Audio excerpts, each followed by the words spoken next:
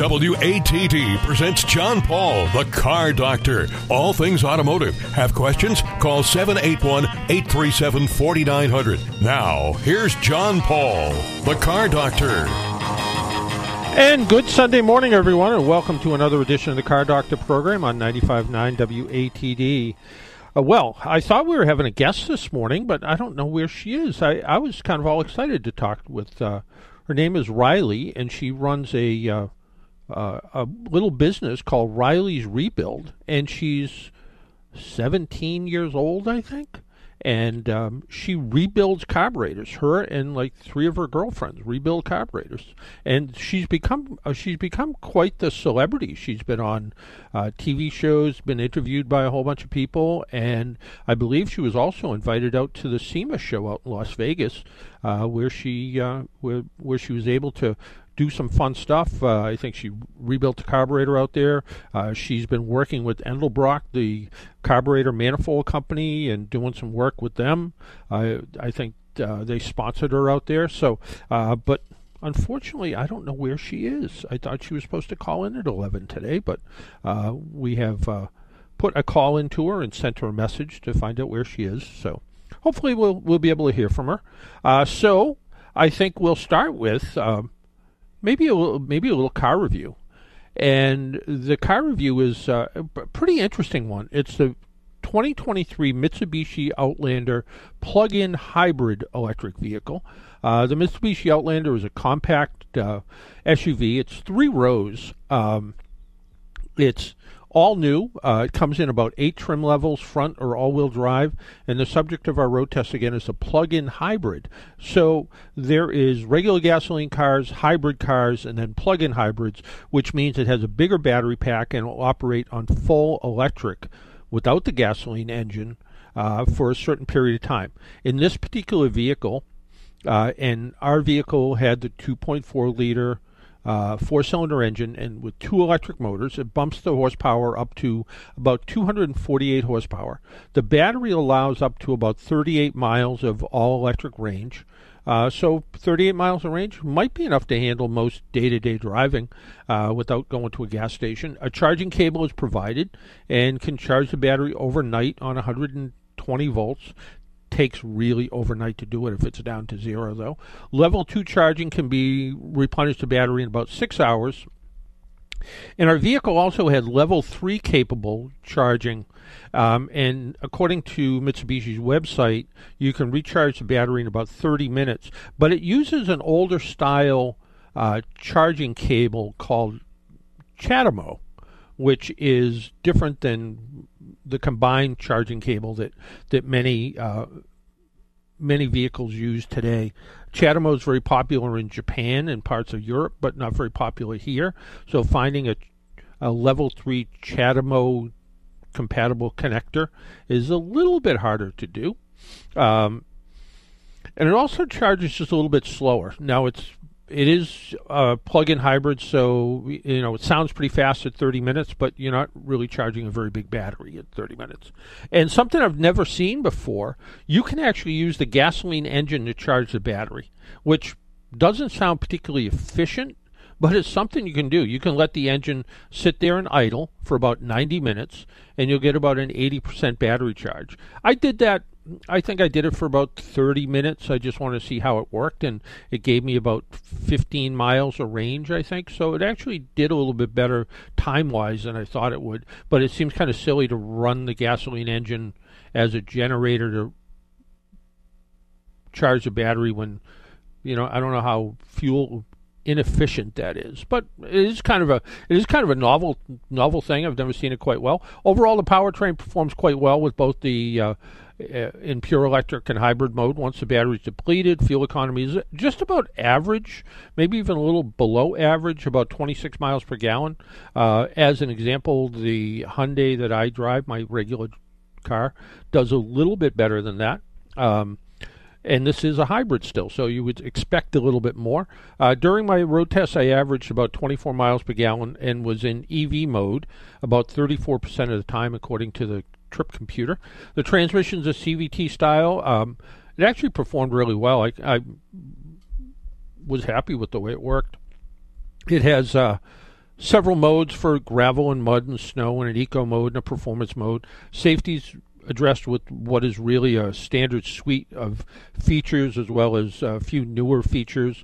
Our Outlander came with forward collision mitigation, pedestrian detection, rear cross-traffic alert, driver and passenger knee airbags, which you don't see very often, adaptive cruise control, rear automatic braking,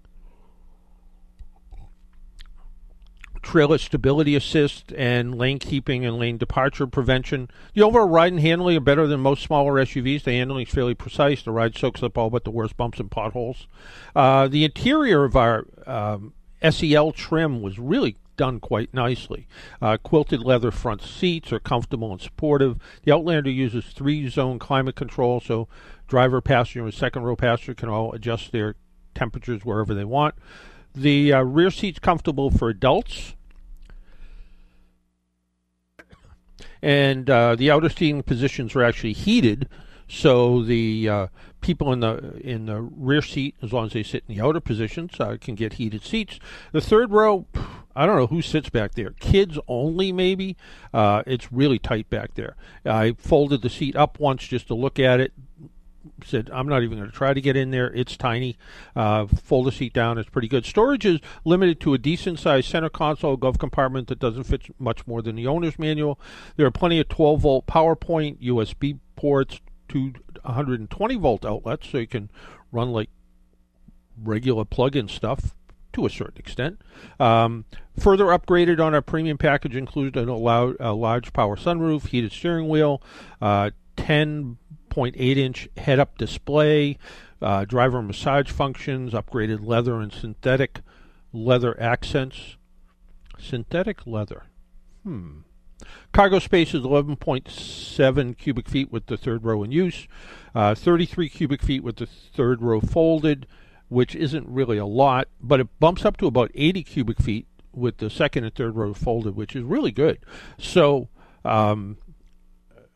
you can tell that all the storage or all the leg room is really in the second row, because once you fold that seat, you get a lot of room. The Mitsubishi Outlander is a competent SUV with a combination of sporty and luxurious traits.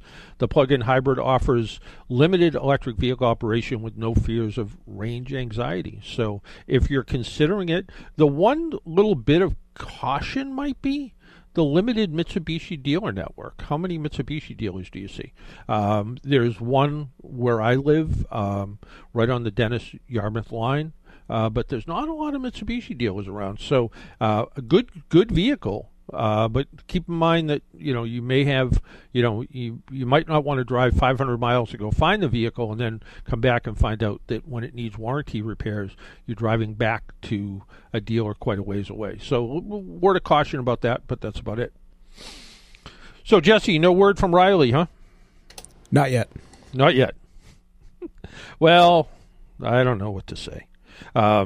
Maybe when we take a break, I'll send her an email and see if she responds back, find out where she is. But I was kind of all excited to talk to her, too, because how often do you hear of a 17-year-old kid that is running their own business and doing something completely different, like rebuilding carburetors? I thought it was kind of a fun interview. So if you want to join us, our phone number is 781-837-4900, 781-837-4900. And I thought I'd talk about some of the things that came in the email this week. Somebody has a 2002 Honda CR-V, and they have a problem with the rainwater leaking onto the floor on the front door on the driver's side and the right side cargo area. Sometimes the cargo area gets drenched and the front door seems to get spared. On other occasions, it's the other way around. Sometimes both are wet, sometimes neither are wet. How do I determine the cause, and how can it be fixed? I most likely will not be doing the repair myself. What type of auto shop would be best for this type of problem?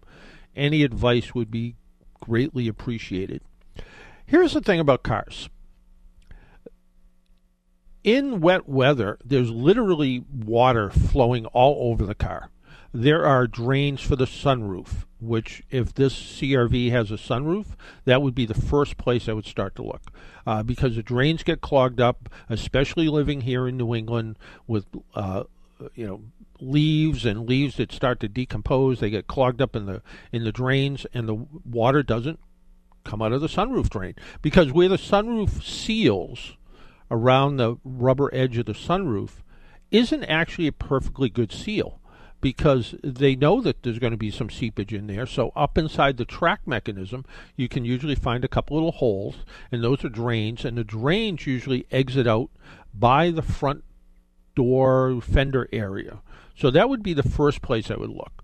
The other thing is the door panels themselves. If you've had any work done to the door, when you take a door panel off, there's kind of a plastic sheeting that sort of covers everything. And that is put there to, if the door fills with water, it doesn't leak through the inside of the car. Also, the doors themselves have drain holes in them. So when the water does get between that plastic sheeting and the outer skin of the door, it has some place to go. So it drains out through there. Also, this is an older CRV now, so it's 21 years old. Can that be? Yeah, 21 years old.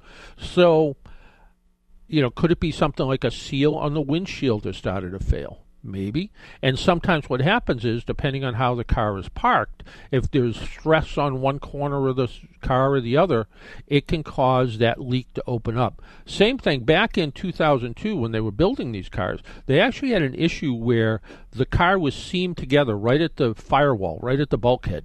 And some of those seams, they had to redo them. So they just took some goopy stuff and smeared it around the inside of it, and that stopped the leak. But that, like regular caulking that you would use at your house, over time that can fail, and that might be where some of the leaks are coming from. So, so those are some of the areas that things could leak.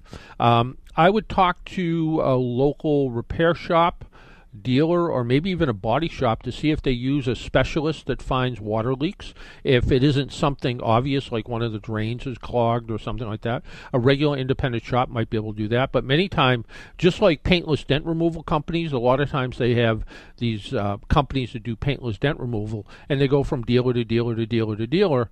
Sometimes they have people that are mobile that go to various shops to find wind and water leaks. So there used to be somebody, and I used to run into him all the time up around the Braintree area, called the Leaker Seeker. And that's what he did. He went around and checked for water leaks on cars that were, going to be used cars at dealerships or whatever the case is. So this sounds like a pretty simple question. Somebody has a 2006 Mustang, and it has water stains on its fabric front seat, and they want to know how to get rid of them. Well, I think I would try a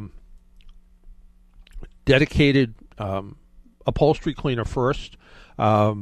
Meguiar's, I've had really good luck with Meguiar's products. They make a carpet and upholstery cleaner that works pretty well. There's also a fairly inexpensive foamy spray stuff. I think it's called Tough Stuff. It works pretty good getting out stains. You could always rent a upholstery cleaner, one of those extractor machines. You could try going over all the interior with that. That way you don't have any odd spots that might look different where you cleaned and where you didn't. On the DIY side, you could try a little bit of dish detergent, so like Dawn dish detergent. Mix it up and just use the soap suds. So don't use so much of the liquid, but just try to use the soap suds. So mix it up in a bowl, whip it up so it's just all foamy, and try to use the foam and put that on wherever the stain is. Let it sit for a little bit. Take a good sponge and kind of go over it. Maybe even a soft brush. You could try that, and then use a microfiber cloth afterwards to dry it out. Also, when I asked my wife about this, I said, "What would you use?" And she said, "Well, I'd try about a little bit of vinegar and water and try that." She said that seems to be pretty good. Also, shaving cream, regular the cheap can of shaving cream. It soapy and has alcohol in it, and sometimes will take out stains. That works really good to take out things like pen stains and things like that, so you could give that a try. I would try it in an inconspicuous spot first, just to make sure it doesn't do anything weird. And then, of course, you can always go to a good detail shop where they could clean the entire interior, maybe even the whole car. So, that might be an option as well. Somebody also had a problem with a Volkswagen with a bad another water leak, and I don't know why we're hearing about water leaks so much lately, but they have a 2010 Volkswagen, and they said two things. They've had water in the car once or twice, and they don't know where it's coming from. And they wanted to know if I had any suggestions for that. Yeah, probably. And they also said the top isn't going down the way it should, which convertible tops are their own kind of funny thing. Maybe a convertible top shop, which is harder and harder to find a good convertible top shop. I had to have the convertible top replaced on my wife's Volkswagen. It was just under warranty by like 2 weeks. And I brought it to the Volkswagen dealer, who in turn sent it out to a convertible place probably 20 miles away, and it was a little one-bay shop. The guy had the car for like 3 weeks. Was not a terrific experience, by the way. But on the end of the day, he did put it all together the way it was supposed to go together, and it seems to be working okay. But you might try, look for a convertible top shop somewhere in your area. There are still a few around, but there isn't as many convertibles anymore. Most of them are working on older antique cars, so something to look at. Kind of a funny. I found this hard to answer. This person wrote in and said, "I've noticed that seemingly all quality independent auto shops are closed on Saturdays, but the chain stores with spotty reviews and inexperienced young mechanics are open. I just wanted to share my frustration with you. Like many people, I work Monday to Friday, 8 to 5, and hate to lie or explain to the boss that I need to take time off to have my car serviced properly. What a shame. Just wanted to share my frustration." Yeah, I've noticed this as well, and it seems to be a combination of, I think, age, and shop owners are older. I think they're getting tired, and they want a few days off, too. And if their business is successful, they probably don't need to be there on Saturdays. They're probably doing just fine working Monday through Friday. Working as a technician is physically and mentally tiring. So the other thing is it's hard to find good help, and offering a 5-day work week along with good pay and benefits helps attract good help. So for 15 years I worked as a mechanic Monday through Friday and Saturdays till 1 o'clock. I was always used to working on Saturdays. It was just something we always did. Then I went to AAA and ran the AAA Diagnostic Center, and we were open. I want to say at the beginning we were open Monday to Friday, and then it was a suggestion I made before I even went to work there. I said, if you're going to work 5 days, why not work Tuesday to Saturday for people that work Monday to Friday? So, for Tuesday to Saturday is good. Saturdays being open is good for people that work Monday to Friday. But also many shops have, courtesy shuttles. Some are offering Uber and Lyft services. They'll reimburse you or pay a portion of Uber or Lyft ride, which might help. Many shops have after-hours drop-off boxes with lock key boxes, so you can drop the keys in a lock box with a note and what you want to do to the car. That way maybe you can either Uber or Lyft to work, or have somebody pick you up, or whatever the case. It might make it a little bit easier to do. Just something to look at. But yeah, the folks that work in repair shops, they're getting tired too, and they want 2 days off. So I can't say that I blame them. Just recently, I had to have some tire work done, and I went to the local shop that I usually go to, and they were closed. They're closed on Saturdays. I ended up going to a bunch of different places trying to find some place that wasn't really busy. I ended up at the local Walmart that happened to have a tire center, and I walked in, and I waited in line first thing in the morning. They were pretty busy before the door even opened, and they said to me, "We're not even going to be able to get to this till 9," and I was there at 7. They called me at 8:45 and said the car was all set, and I had walked home by then, and they said, which I wanted to do anyway, which they said their 8 o'clock appointment had canceled, or their 7 o'clock appointment had canceled, so they were kind of all caught up. But they had the same problem. They're open 7 days a week, And I've been to this Walmart a couple times in their service department, and they seem to rotate through a fair amount of help, and they run some weird shifts because they're 7 to 7, 6 days a week, and I think 7 to 5 on Sundays maybe. So you burn out help pretty quick when you work like that. So why don't we take a break, pay some bills? My name's John Paul. This is the Car Doctor program. Our phone number is 781-837-4900. Give us a call. We'll talk with you about your car and your car problems.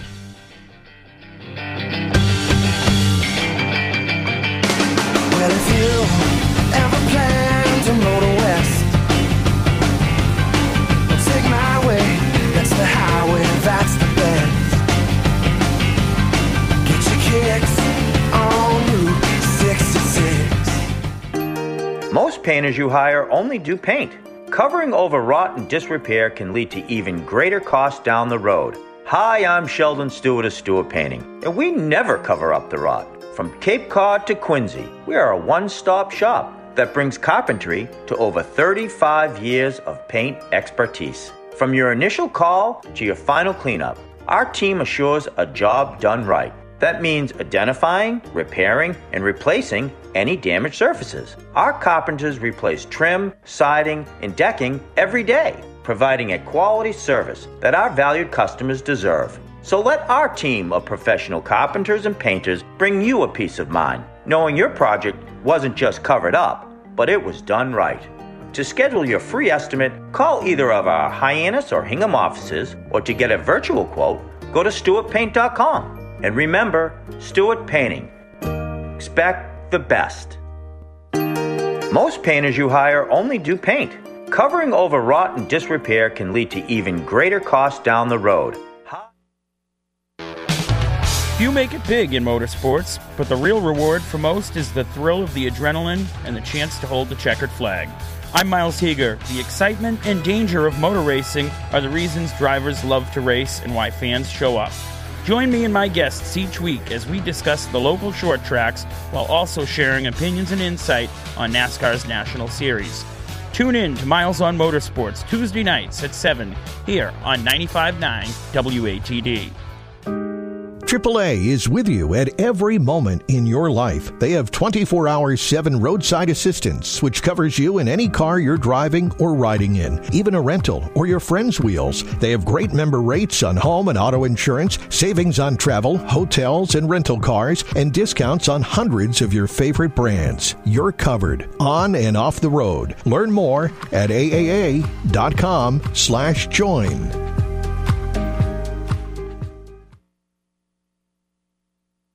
Make an appointment Sunday morning at 11 for John Paul, the Car Doctor, on 95.9 WATD. Now, back to the Car Doctor. And welcome back to the Car Doctor program on 95.9 WATD. Our phone number is 781-837-4900. If you want to join us, phone lines are open. We can chat with you about your car problems, whatever's on your mind. We can try to talk with you about that as well, along with some of the things that are in the news. We can talk about those too. Some of the stories are always interesting in the news. They now they tend to focus so much around electric vehicles, but also, autonomous vehicles were kind of in the news really a lot the last few years. But I don't know, robo-taxis. I mean, there's an article in Automotive News that talks about robo-taxis. It said, some of the enormous technological hurdles are ahead. Self-driving vehicles with no humans behind the wheel are carrying some passengers in San Francisco and China. Now comes the hard part. Companies have invested an estimated $160 billion in automated and self-driving technology over the past dozen years, according to global management consultancy. That's what we need to be. We need to be a consultancy. I think do some be consulting, good. Sure, but I just like it, consultancy. I don't know what that, it makes it sound more official. It's very elegant sounding. Must be British. It is, yeah. Yet the viability for these fledgling robotaxi industries remains tenuous. those attempting to scale the technology and once promised to upend transportation. I don't know. Jesse, would you get in a robo-taxi? Not currently, but in the future, yeah, sure. I would like to see, self-driving cars, I think, I like to drive, but there's times that I don't like to drive. So it is kind of nice when you don't have to drive somewhere. Driving in and out of Boston, stuck in traffic, wouldn't it be great to let your car just do all the driving? You could just read, sleep, do something else. That would be kind of fun, but I don't think it's quite there yet. There was a AAA California actually sponsored a robo-taxi out in Las Vegas. And I think the first couple of days it was on the road, it got into a minor crash. And it was all over the news. Robo-taxi crashes. But really what it was, and the vehicle had, literally millions of dollars worth of technology in it. But apparently, the one little bit of technology it didn't have was a horn, because a truck actually backed into it. So it's not like it hit something. It was something backed into that, and maybe if this robo-taxi had a horn, and it beeped the horn, it wouldn't have happened, and it would have been kind of uneventful. But, well, those kind of things happen. Electric Fords are headed to Norway, it says here. Ford Motor Company said last week it wanted to begin exporting the F-150 Lightning pickup truck to Norway, which it called the world's most advanced electric vehicle market. Ford said the plan was spurred by a ferocious consumer demand in Norway. The EVs accounted for about 80% of new vehicle sales last year in Norway, which aims to have the only zero-emission vehicles on sale by 2025. So in the United States, where we're saying 2035 or so, zero-emissions vehicles, in Norway they're saying just in a couple more years. They'll be the first outside North America to get the Lightning. Deliveries will begin next year, Ford said. I've had consumers literally banging on my door and pleading for us to bring electric pickups to Norway. According to the managing director of Ford of Norway, he said in a statement, the F-150 Lightning is a perfect match for many customers in Norway, uniquely capable of quenching our thirst for adventure while embracing our passion for protecting the environment. Ford's embrace of Norway's love for EVs. Its Lightning announcement began with a phase, Yes, Norway, which seemingly designed to contrast with General Motors' tongue-in-cheek portrayal of Norway as an enemy in the 2021 Super Bowl commercial. The ad called No Way Norway featured actor Will Ferrell declaring his hatred for the country because EVs are more popular there than in the United States. I don't know. They can't build enough Ford F-150 Lightnings for here. At work, I think we have 35 Lightnings on order, and we haven't gotten a one yet, and they've been on order for, I think since they came out. And we want to use them for light service vehicles. We want to do, flat tires, changes, and jump starts and stuff like that. Also, they can share some of their battery capacity to do some electric vehicle recharging, sort of level 2-ish sort of thing. So they can do that. So that would be handy for those people that have electric vehicles that run out of electricity. And so far, the only ones that we have seen that run out of electricity are people that rent Teslas through Hertz. Those numbers are fairly high because people, I think, try to push the vehicle as far as it can go, and they're not in the routine of looking for a charging station or charging overnight. So that has been sort of an issue with that as well. Our phone number again, if you would like to give us a call. Well, you know what the number is, don't you? Because, I don't always know what it is. But the number, if you want to give us a call, is 781-837-4900, 781-837-4900. And we can talk about whatever's on your mind about cars. But again, looking through the various, publications I look at during the week, the news is electric. And it'll be interesting to see how it all goes. For EVs, Kia and Hyundai now turn to plants they already have. The two existing Hyundai and Kia U.S. factories could play a key role in Hyundai Motor Group's strategy to localize electric vehicle production ahead of the 2025 opening of its massive $5.5 million mega plant in Georgia. 6 new models for Hyundai, Genesis, and its sibling Kia will come from the EV and battery complex under construction outside of Savannah. So again, there, Hyundai is expediting rollout of that free software fix if you own a Hyundai or Kia that starts with a key. Because of TikTok more than anything else, there were postings done by the Kia boys that showed that it was relatively easy to steal a Kia. And how they would get stolen is, they would smash the ignition, and there was no anti-theft system built into the car other than the ignition lock. And they made it look kind of like it had something to do with a phone charger, but in fact they were just using the USB end of a phone charger to twist the ignition switch once they smashed the lock off the car. Simple fix is to make sure you lock the car, and the car has an alarm, so if somebody actually opens the door, if it's unlocked, even if they break a window and open the door, it's going to set the alarm off. But Hyundai has come up with a fix, which it's a software fix, which I don't know how much more it works. The alarm goes off for longer, and supposedly the ignition switch has to see a key in it, is from what I understand. But Hyundai is accelerating the rollout with a software upgrade for its vehicles not equipped with the engine immobilizers. And it's kind of funny. It's like there's all kinds of lawsuits now about why doesn't Hyundai and Kia have engine immobilizers. And cars never had engine immobilizers. Cars were, go back as far as you want to go. It was pretty easy to steal an older car. Take something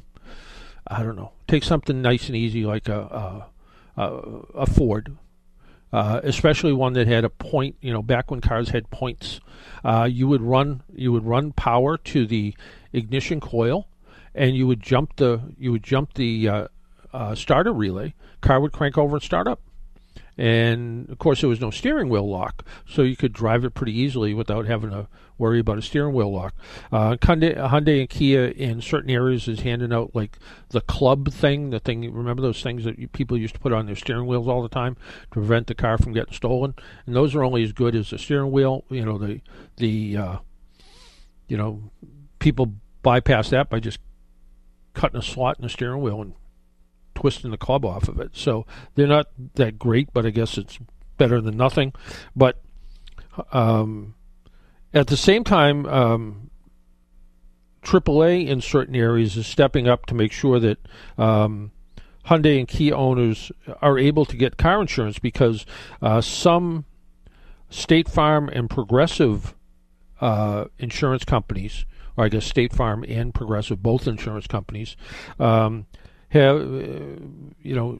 decided to stop writing insurance for some Hyundai and Kia cars without the immobilizers. So I guess if you have one of those vehicles, they're going to ask for documentation to see if you have the new software update. I'm not quite sure. But AAA will provide support for owners having difficulty securing or sustaining auto insurance as a result of the increased criminal activity targeting Hyundai and Kia vehicles.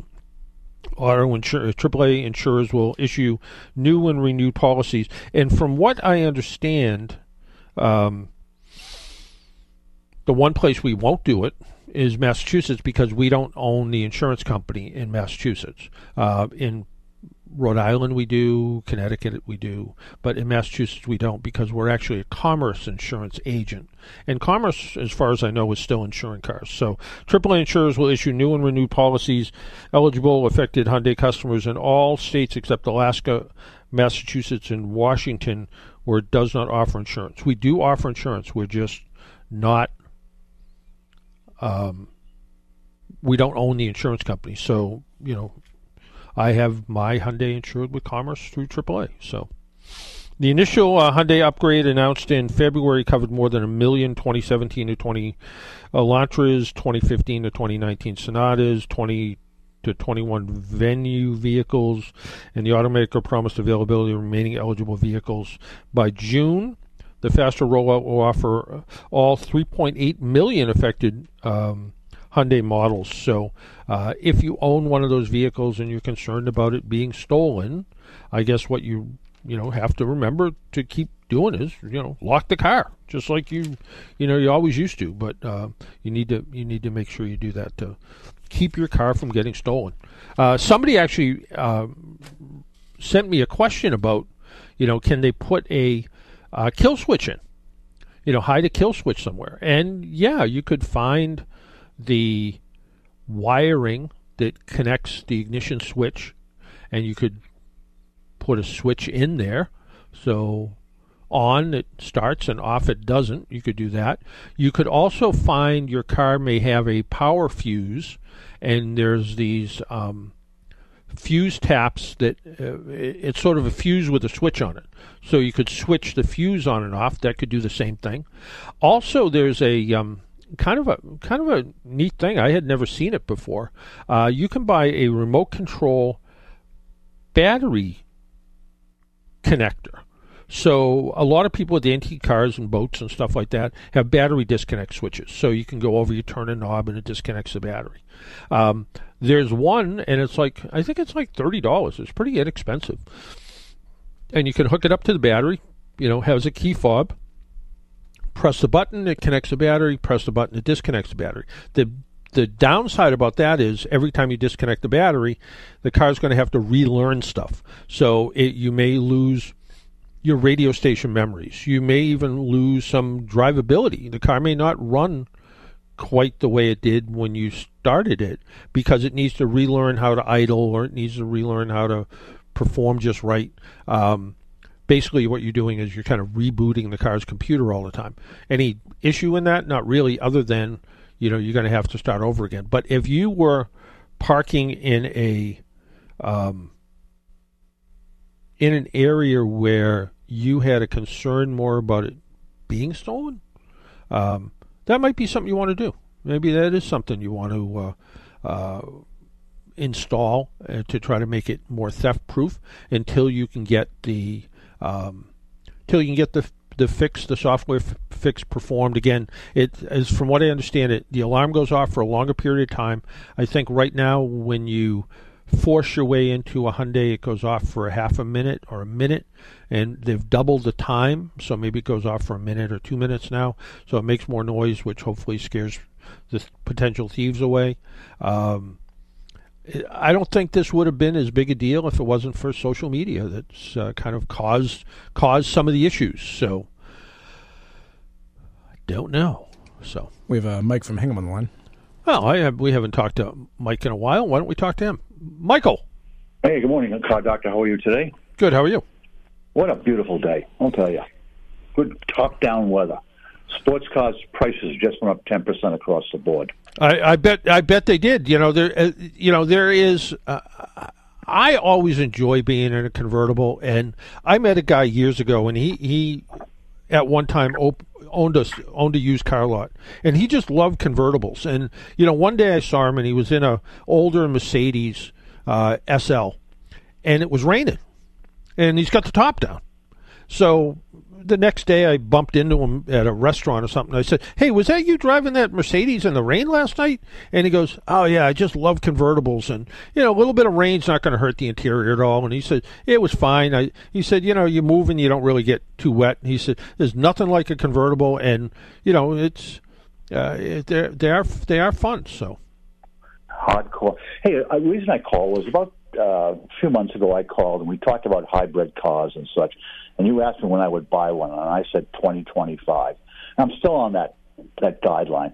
But I'll tell you, I think I found what I think is the way to go. And you mentioned it earlier today on the show, is that this plug-in hybrid makes an awful lot of sense to me. I mean, here's a car that, 40 miles, a lot of these ones I'm looking at, some of the Toyotas get 40 miles on a charge. I mean, I'm retired. I'm not driving more than 40 miles a day. Even if I go into the VA, it isn't 40 miles. And you can fill it up overnight with, like I say, 110, and you get it a day. It just makes a lot of sense to me. Plus, you get the backup of a 4-cylinder. It really does. I mean, I've driven I think half a dozen plug-in hybrids. I don't have the ability, and I was even a company even offered to send me a level 2 charging station. I just don't have any real place to put it, either at the Tin Shack in Florida or at the cottage now on Cape Cod. My old house, I would have been able to do it a little bit easier, but be balancing between these two places, I don't even have a good place to put it. So, but the plug-in hybrid, I plug it in. Yeah, I brought it down to 0, plugged it in overnight. When I came out, I looked at it in the morning. It was fully charged. It doesn't seem like it's really affected my electric bill. Probably anything more than, a hairdryer would or something like that. And the idea that you're running on full electricity, not using any gas, for the kind of drive. When I used to have to go into the office, I commuted over 100 miles round trip every day. Now that, the plug-in hybrid would be still okay, because we actually had a charging station at work, so I could plug in and charge up, and maybe the last 10 or 15 miles would be on the gas engine. But what's nice is the kind of driving I do today, which is similar to what you do probably, is pretty local, not that far. You're not using gasoline. I mean, every once in a while, some of these cars will actually run on the gasoline engine just to burn up some of the gas in the tank, because eventually, if you're somebody who only drives on electric all the time, the gasoline eventually is going to get stale. So it will run through a cycle for that to happen every once in a while. But for the most part, you get the benefits of an electric, at least for a short term. They default to a regular hybrid afterwards, so you get what is generally better fuel economy and more power than the standard engine would usually have. So if you went out and bought we'll use a RAV4 because it's an easy example. Standard 4-cylinder RAV4, maybe it's 175 horsepower. All of a sudden, the hybrid or plug-in, the plug-in hybrid option, all of a sudden now you have a more powerful RAV4 that gets better gas mileage and has better performance. So for a lot of people, it makes a lot of sense. And we're seeing batteries lasting. People say to me, "Well, what about the battery? How long is the battery going to last?" We're seeing hybrid batteries last in 300,000 miles. I just did a little bit of research on Tesla batteries. Tesla claims their batteries will last in 400,000 miles and even longer.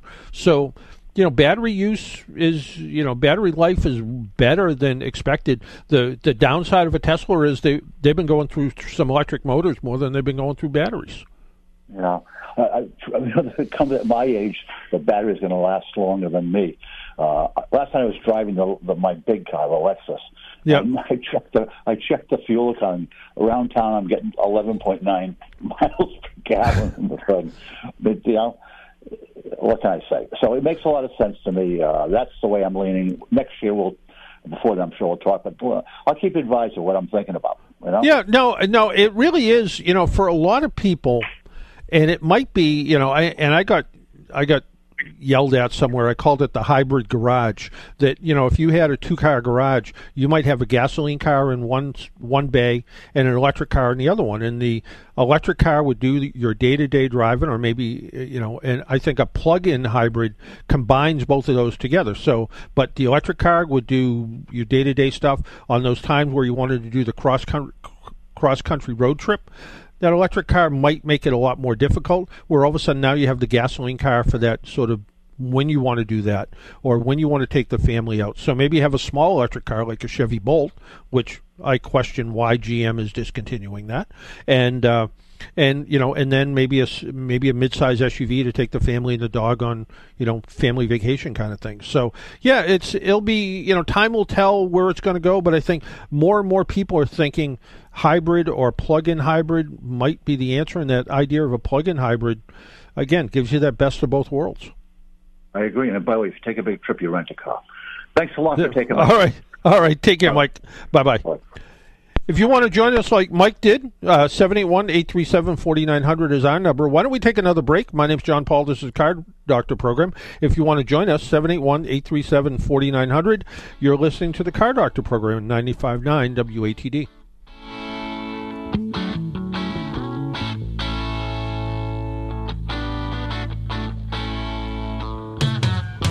Got those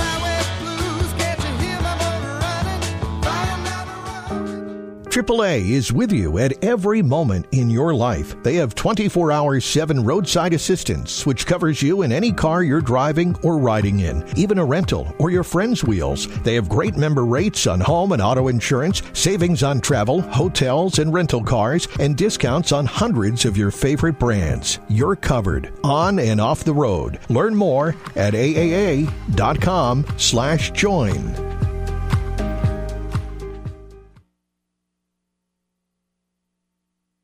Jeep Ram on Route 139 in Marshfield.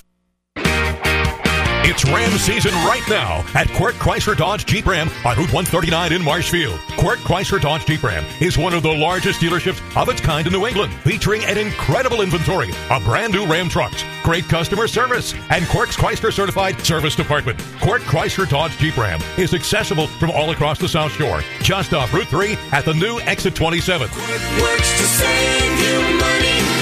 Quirk works for you. Visit QuirkChryslerDodgeJeepRam.com. Talk radio with a South Shore point of view. Hi, I'm Kevin Tachi. Join me tomorrow for Monday Night Talk, where the South Shore comes to talk. Tomorrow night, after the 6 o'clock news here on 95.9 WATD. Make an appointment Sunday morning at 11 for John Paul, the Car Doctor, on 95.9 WATD. Now, back to the Car Doctor. And welcome back to the Car Doctor program. Let's go right over to Paul from Somerville. Paul, good morning. Good morning, John. How you doing? Good. How are you? Very well. Got a quick question. I see something unusual on my car that I've never seen before. I'm out walking right now, and I'm looking at every other car that I go by, and I don't see the same problem. I have a 2018 Ford Explorer. Yeah. And the last 2 days, I'm noticing my front wheels are filthy. They're aluminum wheels. The back wheels are spotless because I do wash the car 4 or 5 times a month. And I don't see any other cars that have anything even similar that have aluminum wheels. Well, you haven't looked at my car. The disc brake pads on some cars just put out a fair amount of dust, and it's the composition of the pads. The other thing is, depending on the pad life of your car, how old the pads are. If they're still the original, maybe they're getting a little bit down, which they'll give off a little bit more dust that way. My previous car, I actually put on ceramic brake pads because they tend to be a little bit softer. Also, they tend to keep the wheels a little bit cleaner. So when it comes time for brakes, but it really has to do with the brake pads. That's where all the dust is coming from. You can also buy, I've seen some wheel cleaner that's supposed to repel dust. Go to a auto parts store, or maybe even Walmart in the automotive section, and it says right on it, helps eliminate brake dust. But it's just brake dust. That's all it is, and you will see it. You will see it on a lot on cars, especially people that tend to be a little bit heavy on the brake. You'll see it a little bit more often. But yeah, front wheels, and brake dust pretty common. In fact, on some show cars, they'll actually put kind of a cover over the brake system that keeps the wheels clean. I don't like it because it causes the brakes to actually get a little bit hot. They don't cool, but it's all about brake dust. That's the reason.